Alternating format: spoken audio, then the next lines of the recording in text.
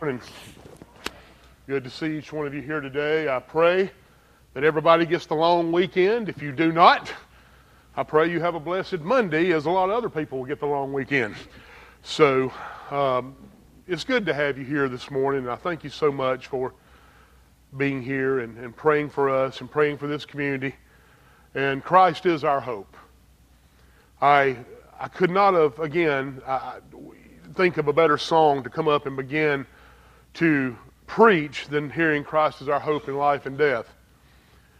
If we have no Christ, we have no hope. And what I want to share with you this morning is just a few moments of review from the book of Hebrews.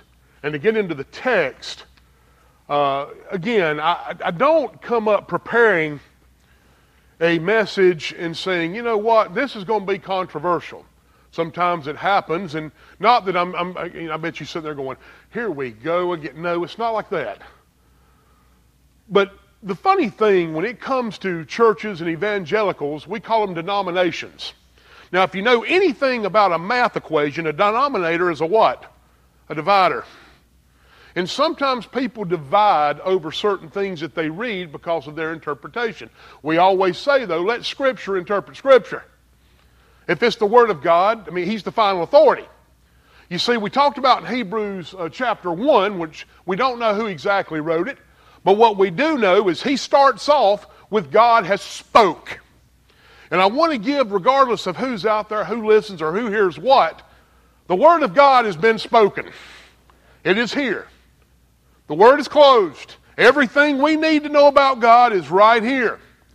As I said before, if you're looking for a special revelation, if it agrees with Scripture, it is unnecessary.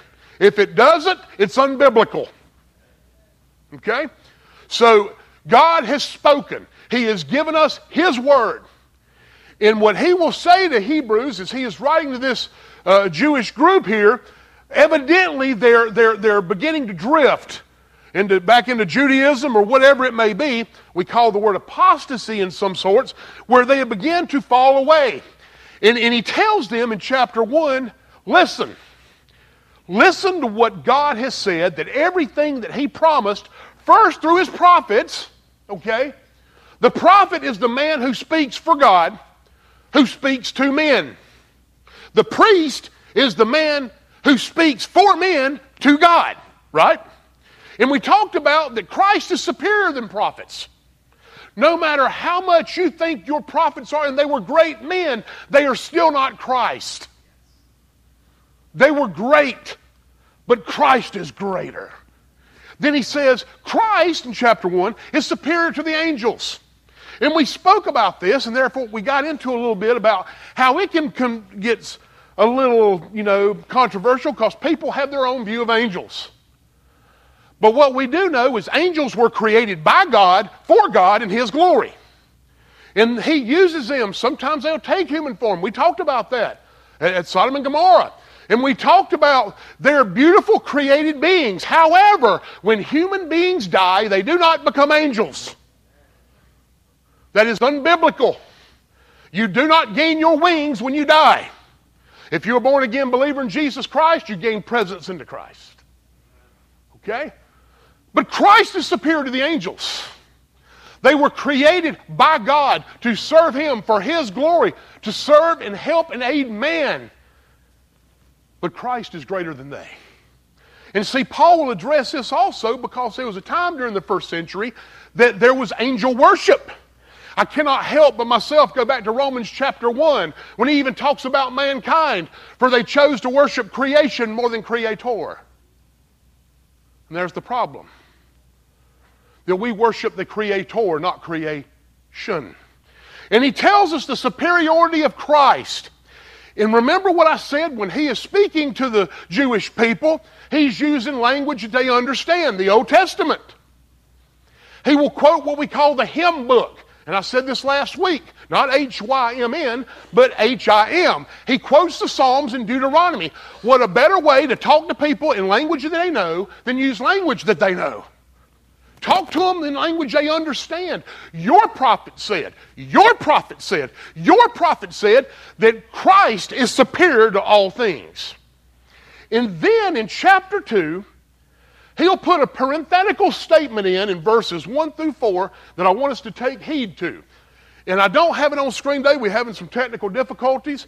But if you would, please stand with me as we read the Word of God. If you do not have the Bible, you can read it in your bulletin. But I want you to look what the writer says in chapter 2. Now listen.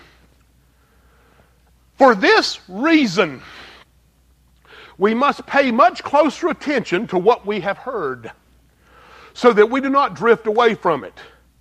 For if the word spoken through angels prove unalterable, and every transgression and disobedience received a just penalty, how will we escape if we neglect so great a salvation? After it was at first spoken through the Lord, it was confirmed to us by those who heard. God also testifying with them, both by signs and wonders, and by various miracles, and by gifts of the Holy Spirit, according to His own will. For He did not subject the angels to the world to come, concerning which we are speaking. But one has testified, some were saying, what is man that you remember him? Or the Son of Man that you are concerned about him? You have made him for a little while lower than angels. You have crowned him with glory and honor, and have appointed him over the works of your hands. You have put all things in subjection under his feet. For in subjecting all things to him, he left nothing that is subject to him. But now we do not yet see all things subjected to him. Let us pray. Dear Heavenly Father, as we come to you in this word, God, may we take heed. That we see and we read and we understand that your word has spoken. That there is no other name greater than Christ. Lord, we pray you convict hearts and souls. Lord, we pray that you use us for your glory. And regardless of where we are in our walk today, Lord, regardless of how we feel, how we don't feel, Lord, no matter where we've been or where we're going to, that God, you would be glorified through us some way, shape, form, or fashion. That we continually give praise to your name. Amen. You may be seated. Now, I'm going to break this down for you because, like I said, if you look at the first 4 verses of Hebrews chapter 2, he is adding a parenthesis. He is interrupting the conversation about Christ's superiority to make a point to you. And look what he says. For this reason. Okay? Well, why? Why should we listen? For this very reason, we must pay close attention that we have heard, that we do not drift away from it. There are 5 warnings given in the book of Hebrews. This will be the first. Warning against drifting away. And what you see is say pay close attention, because I want you to understand in context what is happening here. You have heard me say many times in the Old Testament that obedience equals blessings, disobedience equals cursings. The same law that was given to man by God through Moses, through the angels, has consequences to the breaking of the law. Okay? Disobedience has consequences. How great a consequence is that when you don't listen to the words of Christ, who is greater than that? You see what I'm saying? Christ is greater than the prophets. He is greater than the angels. Heed the words that Christ said, lest we fall away. Pay attention. One of the things I used to do when I was in school was I had an arrogance among myself that I thought I could be funny and everybody liked it. And I never will forget that one of the biggest problems that I had in school was paying attention. Used to send my mom letters all the time. I guarantee you that all of us struggle with that some way, shape, form, or fashion. Actually, studies would say that most people, when you ask them a question or talk to them, they're not looking or listening to what you are saying. They're trying to formulate a response to you. And they're not really paying attention. I never will forget, as I was in Miss Sterling's class years ago, she was dividing us up in groups. And she started, there's 30 of us in the class, and she'd go, number 1, 2, 3, 4. 1, 2, 3, 4. And she's going through each person, and each group would get with 1s, each group would get with 2s, each group, anyway. She said, Chad, you're number 1. I said, don't you ever forget it. Well, I got a trip up and out, and She said, you could be something if you'd just keep your mouth shut. You always want to say something. You're never paying attention. You always want to be funny. You see, a lot of times, we don't want to pay attention. We don't want to hear what is being said. He says, for this reason, since Christ is superior to all things, he has weight. Why does he have weight? Because he is the creator. He is the sustainer. He is the giver. He has always been and will always be. Christ is the single authority. And he says, for this reason, he says that you do not drift away. Pay attention. Pay attention. Pay attention to what is said. I want you to understand that this is a present imperative. It means to beware. It means to warn. It means to adhere to.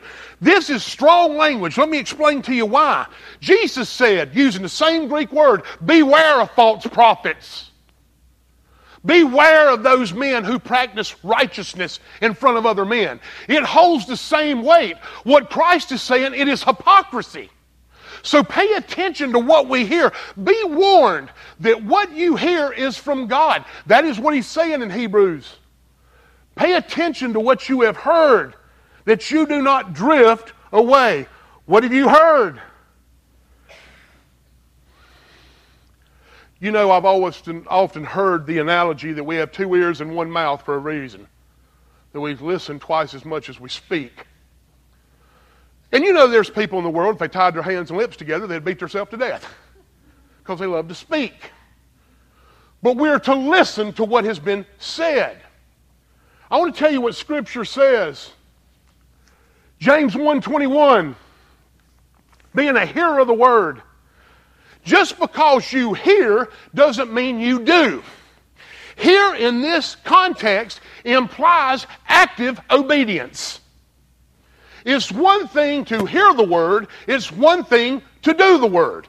James 1:21 says, or 1, beginning in verse 21 says, therefore, ridding yourselves of all filthiness and all that remains of wickedness and humility, receive the word implanted, which is able to save your soul.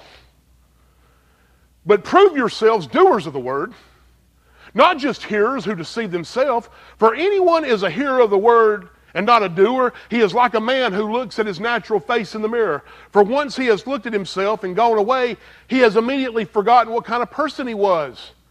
But one who has looked intently at the perfect law, the law of freedom, and has continued in it, not having become forgetful hearer, but an active doer, this will be the blessed one in what he does. What he is saying, it's one thing to hear what is being proclaimed. It's another thing to not do what has been proclaimed. If you hear it and not do it, then you're really not hearing it because you're wanting to do things your own way. Now, when you were all children, I'm sure your mom and dad or whoever was the authority in your life told you to do something. And you would hear them say, I know you heard me. I know you did. If we do not do what we have heard, then we are not obeying. Agree? So he's making it very clear that we're not to be just hearers, but doers. That is what he's saying in context. That we are to be doers of the word. The thing about doing the word shows that we must be united by faith. Those that are in faith of Christ not only hear the word, but do the word. Hebrews 4 tells us this. I can't wait to get to this chapter. Therefore we must fear it. While the promise remains of entering his rest, any one of you may seem to have come short of it. For indeed we have good news preached to us, just as they also did. But the word they heard did not benefit them, because they were not united with those who listened with faith. For who have believed enter that rest, just as he said. Listen to me. Many of our brothers and sisters will say this passage shows that you can lose your salvation. I want you to hear me very clearly. If you don't hear another word I say is this. If you could lose your salvation, I can promise you, you would. Because when you rely on yourself, you are not relying on the Holy Spirit. If it's up to me, I will lose it. But let me tell you something that's very clear. Number one, the only thing, as we often say, that I contributed to my salvation was my sin. And so did you. That's the only thing that's been contributed to our salvation. It is a work of Christ. It is the work of Christ that when you place your faith and trust in Him, you repent of your sin. He saves you. His Holy Spirit will sustain you from now till you leave this earth. But evidence of that saving and sustenance, if you will, is the act of a life pleasing and obeying God. There's no other way around it. Now, again, people will say, well, drifting away, what about those that drift? I'm going to tell you about drifting. And it's funny that when you study this passage, you'll see that there are a lot of men and a lot of scholars who are better than I am. They can divide a frog hair, if you will, a lot better than I can, have disagreements on this. But I'm going to tell you what I really believe. I believe that there's those individuals who walk this earth that act, or may want to say they act like Christians, practicing their righteousness before men, that may say they had an experience. Again, practicing their righteousness before men, but in their hearts they've never placed their faith and trust in Jesus Christ. They have heard the word, they understand it, but they do not do it. Let me tell you something, I want to make this perfectly clear too. We've often heard that the road to hell is paved with good intentions. I think that the broad path is not paved with just those who blatantly, arrogantly, headlong rush into hell going, here we go, hallelujah, but those who drift away by neglecting the very word of God. Now listen to me. It's very funny that when we even look in our own lives, that we love to judge people by how they do and how they act. Please understand what he is saying, drifting. Yeah, I'm stuck on these verses. The word drift means in context, slowly and subtly. It is the only time that this is used in the New Testament. This Greek word is used once in the New Testament, drifting. Let me tell you what I mean by that in the statement that I made. Let me use the analogy of the frog in the water. You've always heard it that you put a frog in cold water and you slowly heat it up until all of a sudden that water gets too cold or hot for him and he'll kill himself. But he don't notice because it's a gradual change in his body until he dies. That's what neglect is. That's what it means to drift away. That you don't heed the word, you neglect the word, and you slowly drift like a leaf in the water in a river that you never pay attention to. Let me give you an example. Years ago, I had a friend of mine who asked me to go rafting, if you will, down the Saluda River. Now, I had never been down the Saluda River. He had. But we decided to get in this canoe at the bridge. And as we got into this canoe and we were placed into the water, we began to just enjoy it. We kicked back and we just floating. And all of a sudden, about 100 yards, I see a displacement in the horizon. It was a waterfall. Wasn't a big one. It was about 2 or 3 feet, And I noticed the landscape had changed. I said, hey man, there's a waterfall ahead. He goes, this is bad. So he said, the best thing we can, he said, I forgot about it, Chad. I promise. I'm so sorry. I forgot it. We had our lunch. We had our rods. We had our phones. We had everything. I had on my Bermuda shirt, and we going, and I'm going, this is bad. He says, well, what we're going to try to do is we're going to try to hit it head on, and then we'll do this. And this man, he wasn't no boater no more than I was. But let me tell you what happened. It snuck up on us because we got content in the situation that we were in and didn't pay attention, and it's too late and it snuck up on us. And let me tell you what happened. We went under that little waterfall, very little waterfall. We capsized the boat. I'm hung in a whirl current, but I had a life vest on. I'm just doing this. And he's hanging on to the boat going, we lost it, Chad, we lost it. As he's holding on to that canoe. We lost our lunch. It went down the river. Our rods, phone, it was bad. So my wife and them are down the river and my kids, and they're waiting on us because he lived on the river. We get down there, and they see us soaking wet, canoe tore up, here we come staggering. What happened? Waterfall. That was there that he had forgot about snuck up on us, and the consequences were horrible. Brothers and sisters, that's what neglecting the Word of God does. And what he is telling them is this: you don't have to be blatantly against it. You can neglect it, and it'll done pass by you like a stranger in the wind. The dangers of neglecting Scripture. You see, I often think that, like I said, we love to compare people. So what I want to do, by saying that, is to give you 4 illustrations of how we neglect Scripture, or how to neglect Scripture and walk away or drift away. I am saying here that, again, I don't believe that you lose your salvation, but that people that don't hear, they don't get it. Going back to Jesus and his disciples, when he tells Peter, do you want to leave too? Those that are real will remain real. But those that drift were never real to begin with. So I'm going to show you and prove a point. How people neglect the Word of God. Number 1, time. Time.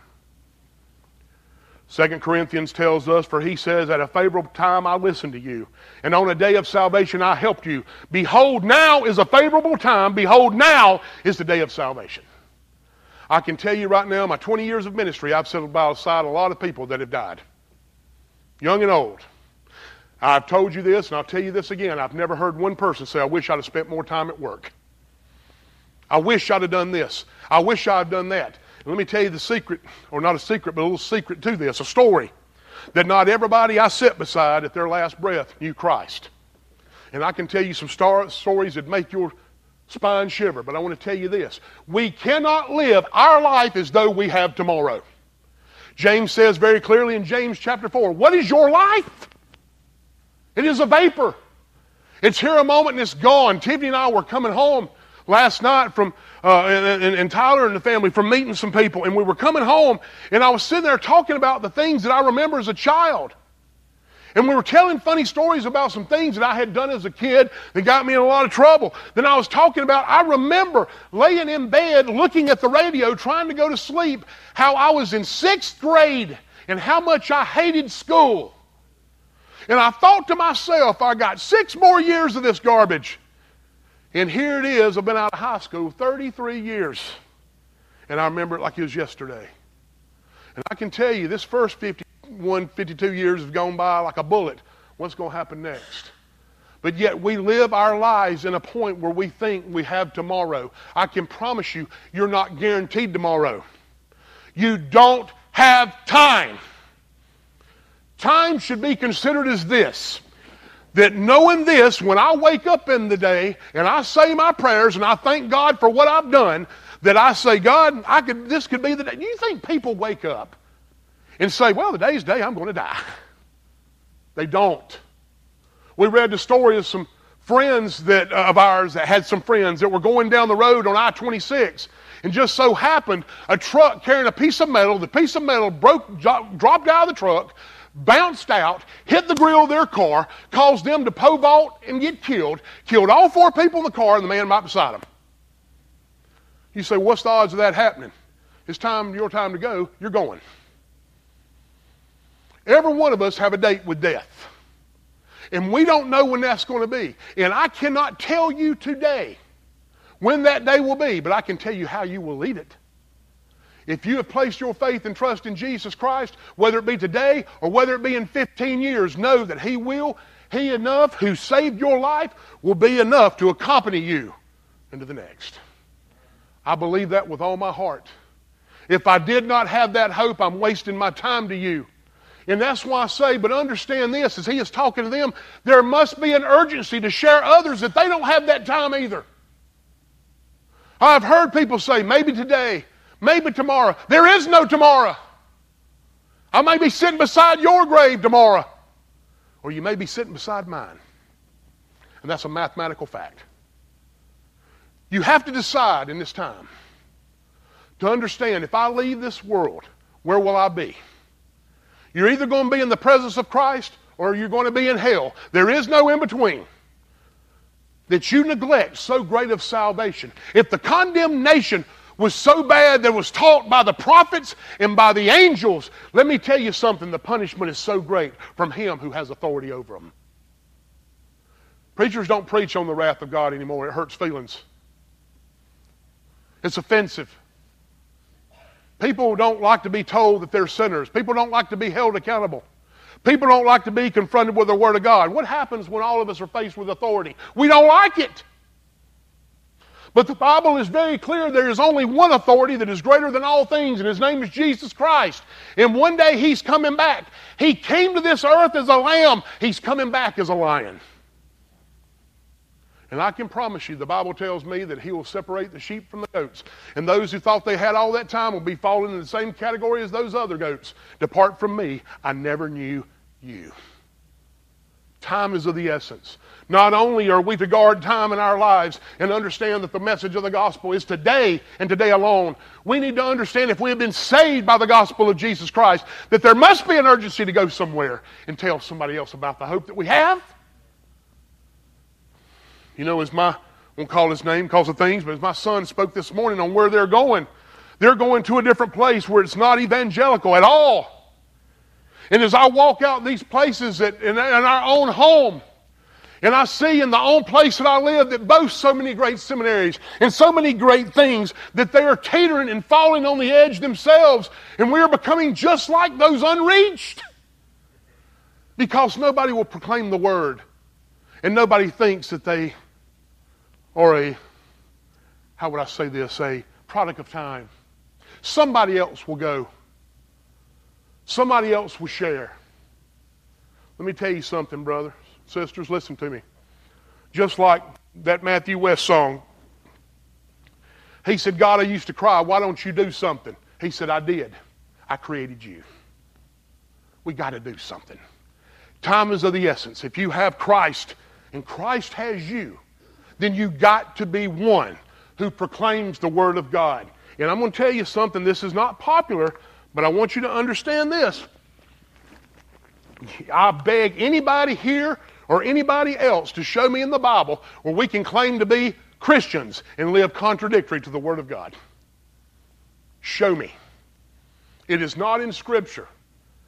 And what it means by being obedient and hearing the Word of God means being a doer of the Word of God. And time is of the essence. Number two, another way that we neglect and drift away. We have inoculation instead of salvation. We have inoculation instead of salvation. And this is why I believe this text speaks to this. You see, there's a lot of people been inoculated with just enough Jesus to go straight to hell. Now, what do you mean by that, Chad? Even Nicodemus, who knew the Word, couldn't see the trees for the forest. He knew the law. He heard the law, but yet did not have a grasping of the law.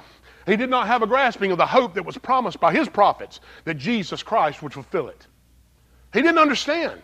You see, there's a lot of people that come into church and say they're Christians for several reasons. They were raised in church. Grandmother brought them to church. They were baptized. They said a prayer. They did all these things. They give. They supported missions. They supported the local whatever church or whatever it may be. But what they were doing was contributing to an outside change, if you will, that they thought they had instead of an inside change. They were superficial. What can God do for me? They don't give because they are Christ. They give to maybe get to Christ. I will not have you turn there, but I want to read to you a passage in Judges chapter 17.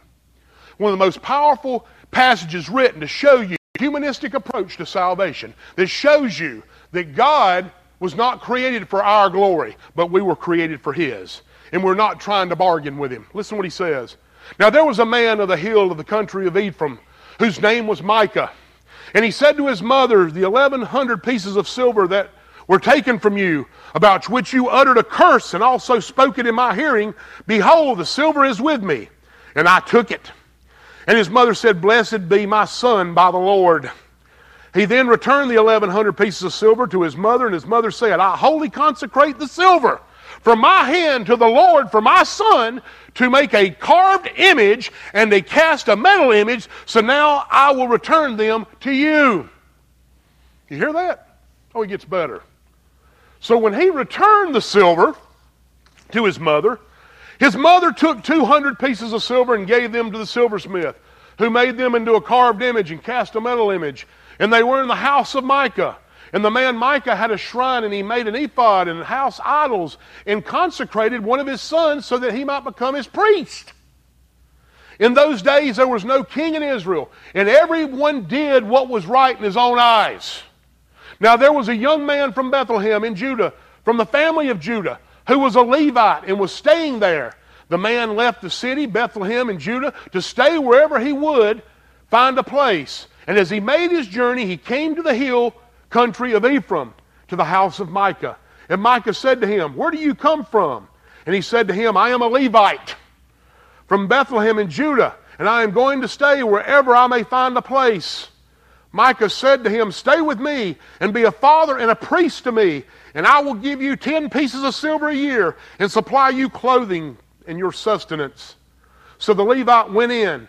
The Levite agreed to live with the man, and the young man became to him like one of his sons. So Micah consecrated the Levite, and the young man became his priest and lived in the house of Micah. Then Michael said, now listen clearly, Now I know the Lord will prosper me because I have a Levite as a priest. Let me tell you the moral of this story. Here was a man that wanted a priest, and here was a man that wanted to be priest, and one of them changed idolatry for the other. Because he said, the Lord will do me good. And that's what happens with humanistic theology. That we do what we do to get a blessing from God. That's inoculation. That the very purpose of our existence is for our own happiness. But if I serve God enough, that He will bless me, He will prosper me, He will give all the things that I want, and that way I am supplied, God is happy, and I'm happy, thus saith the Lord. That is heresy. It's heresy. The very purpose for your existence is for the glory of God. And here's a man that wanted a priest, and a man that wanted to be priest, and he sold himself out for 10 pieces of silver and a garment. Who did he think he was that he had the authority to consecrate a priest? He didn't have that authority. God has that authority. And He has given us the great high priest, and His name is Jesus Christ. And what he is saying here, and you say, well, Chad, how does that fit in today? Because there again, this man did religious things to bring him some happiness for what he wanted. And that is the same exact thing that people are doing today. They're doing things religiously for their own happiness and not for the glory of God. If you live to bring yourself glory, you do not have a relationship with Jesus Christ. That's non-negotiable. If you live for your own glory, that's what lost people do. But you have been transformed. Take heed of what has been said. You have been changed by God, by Him, for His glory. There is no such thing as inoculation. Or let me tell you another word we like to use, carnal Christian. Now, sometimes people disagree with me, and that's okay. But I'm going to tell you this, and please, you've heard me say it many times. If you live like hell and have no conviction of it, you will make it there. But it's not only rebellious living, it's neglectful living. Oh, it's all right. Somebody else will go. Somebody else will serve. Somebody else will share. Somebody else will do. Somebody else will do this or do that. God created you. He created me. And I can promise you that you can pull up the internet, you can read books, you can find as many false prophets as you want. We'll talk about your happiness. You will always find somewhere or some place that people will be willing to share with you what you want to hear. But He says, you take heed to what has been said. The words spoken by Christ, who is superior to all things. Number 3, an evidence of a neglectful life that is drifting away. It's a troubleless life. Now I want to talk about this for a few minutes because you know there's always those people who don't seem to have any trouble. That they could go down the road and hit a tree and end up getting 7 cars and $50,000 out of it and not have a scratch on their nose. They could fall in a bucket of peanuts and come out with $10 million. People don't have trouble. Let me tell you the danger about this. When people have no trouble, they content in their troubleless life. And they forget that Jesus Christ said in John 16, I believe verse 33, that in this life you will have trouble. If you're a born-again believer in Jesus Christ, you're going to have trouble. And one of the things that I continually say, and if there's anything I will take my shoes and stand on, and yes, I beat this in the ground. I beat it in the ground, and I'll continue to beat it in the ground. This health, wealth, and prosperity has got to stop. I can't stand for somebody to hear, again, go to another country and say, man, if you accept Jesus, you're going to be rich now. Did they lie to him? What happened? But we did the same thing here. And people have that mentality. If you're poor, it's on your own making. You're not serving God. If you're rich, you're materialistic. We get content in troubleless lives. And as believers, a lot of times, we get mad at those who have no trouble. Pray for them. You say, well, Chad, that's good that people have no trouble. Well, I can tell you this. Trouble might not be through wealth. It might not be through your job. It might not be physical. But I'm going to tell you what. If you're a born-again believer in Jesus Christ and people don't know it, you're going to face trouble because somebody's going to have a problem with you.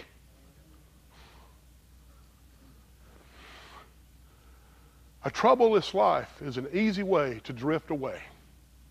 To say, you know what? God's given me everything I have. I have need of nothing.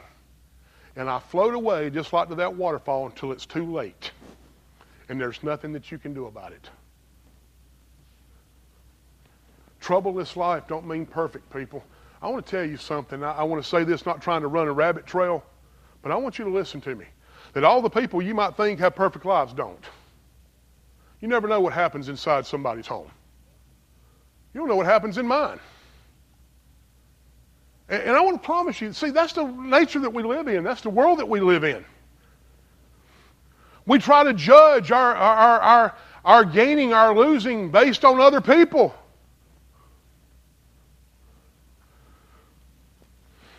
Which brings me to my 4th point. A neglectful, drifting life is one that has an extreme desire for the worldly things and not heavenly things. That has a worldly desire has the extreme desire for worldly things and not heavenly things. Now, this gets good with me. I guarantee you we've all come to the place in time where we wish we had something a little bit better than what we had. You know what I'm talking about. I remember my daddy used to complain about this little blue gremlin he had. And I don't know if y'all remember gremlins. I'd like to have that gremlin now, but anyway, it was a gremlin. It wasn't the prettiest thing. But it got us from point A to point B, and it had a lot of trouble with it. But see, the very interesting thing about this is this. And I'm not saying my dad did this, but I was just talking about that gremlin. What was funny is so many times in our lives we complain about what God has given us instead of being thankful for it. You know, I went to work this last winter, and as we were going up the road to the back road where I go and enter my plant, it must have been 15 degrees. And it was last year at that point, we didn't get but one snow, I don't believe, or ice, and it was bad for about 2 days. It wasn't really bad, but it was bad enough because where those roads were, it was in the shade, and it was just a thing of ice. And ahead of me was a man on a moped. He was on this moped, driving it on this ice road, and he wrecked about 60 yards in front of me.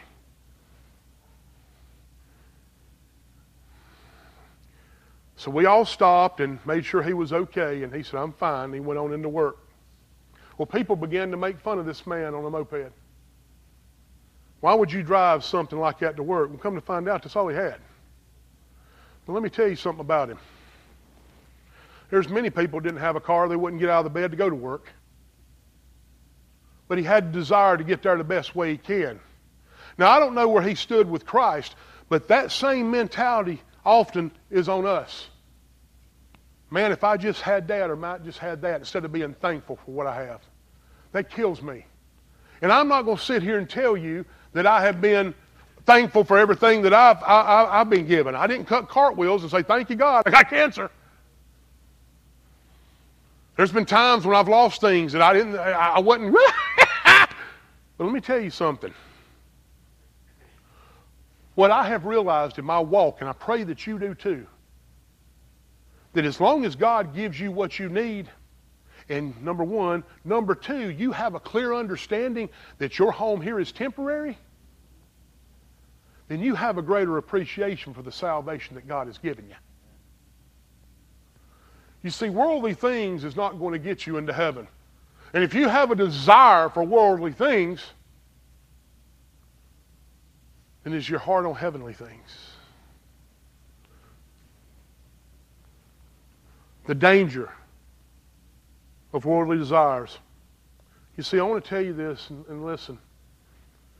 You see, when the rich man was before Christ, and he asked him what he must do to inherit eternal life, Christ said to keep the commandments. He said, these things I've done, which that's a misguided statement. But it was the next thing that Jesus said in response. He said, well, then sell everything you have and follow me. Well, the Bible tells us in this story that the man became what? Sad. Because he was a man of extreme wealth. Listen to me clearly. A man that is not worth giving up his life and sacrificing for Christ is not worthy of Christ.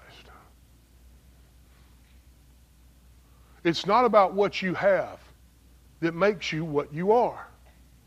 It's about who has you. And you know what? I don't know what it's going to look like when I get to heaven. The Bible tells me that I'll have a new body one day. That's enough to make me happy. But it's not about happiness, it's about joy. I shouldn't have said that, but anyway, listen.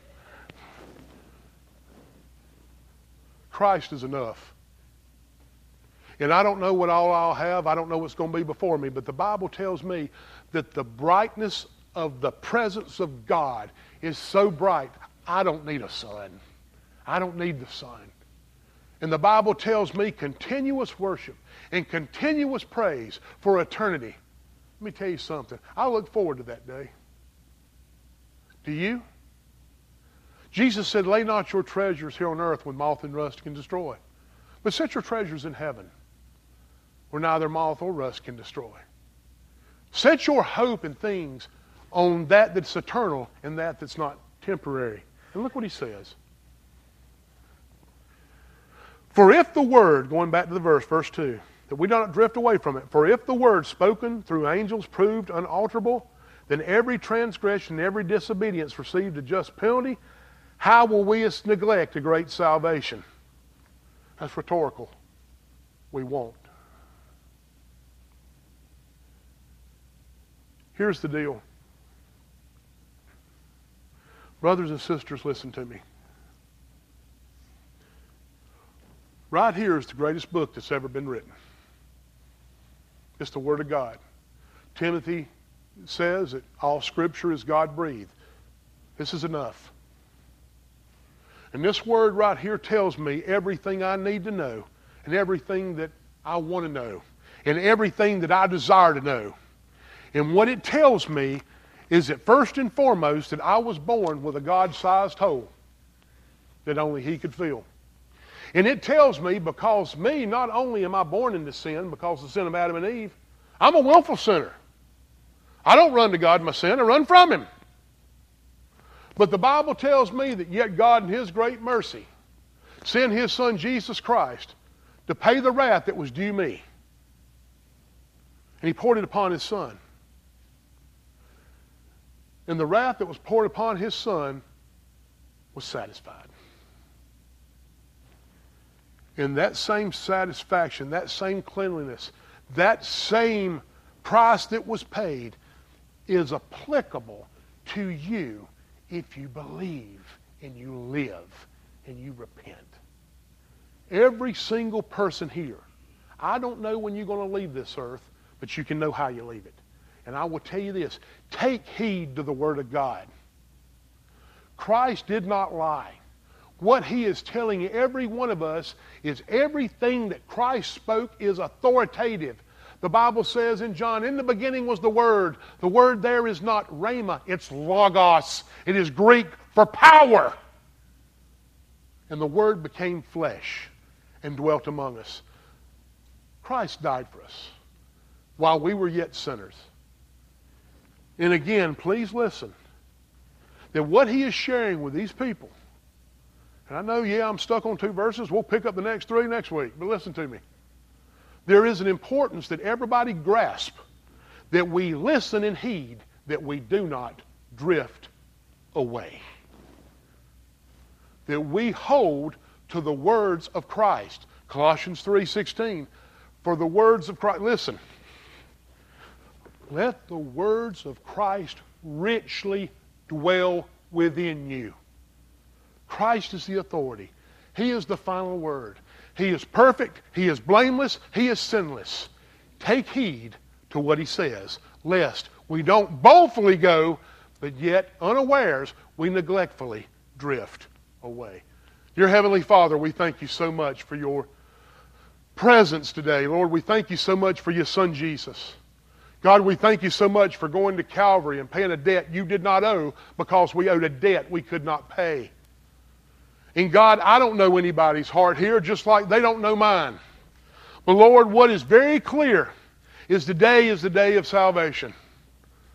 Lord, I pray that our lives manifest what we are. That people see that we are real and see that we are not drifting, but we are sailing. Sailing takes wind and effort. Drifting, you just do haplessly and just fall away. But God, whether we're sailing into trouble or sailing away from it, God, we're sailing. Because we're sailing, we're holding to the unswervingly faith that we possess and holding to the Word that is Yours and Yours alone. Lord, I pray if there's one here today that does not have a relationship with You, that You convict their heart. Lord, we're not guaranteed tomorrow. We're not guaranteed the next breath. And God, it's not doing religious things that's going to save us. It's not how many times we pray. God, I've been on an airplane. I've seen a lot of people pray. God, it's not about what we say.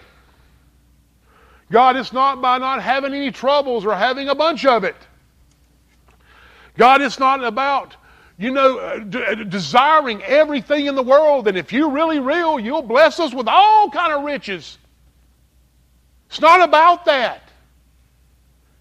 It is the Word of God, Your Son, Jesus Christ alone. There's no other name by which men will be saved. It's not what we have. It's but what we are through Your Son, Jesus Christ. God, I pray today that, Lord, You'd convict hearts. God, I pray today for those who are professing believers that You renew them. Lord, I can't make people get busy. But Lord, what I can is proclaim and exhort and urge people to listen to Your Word.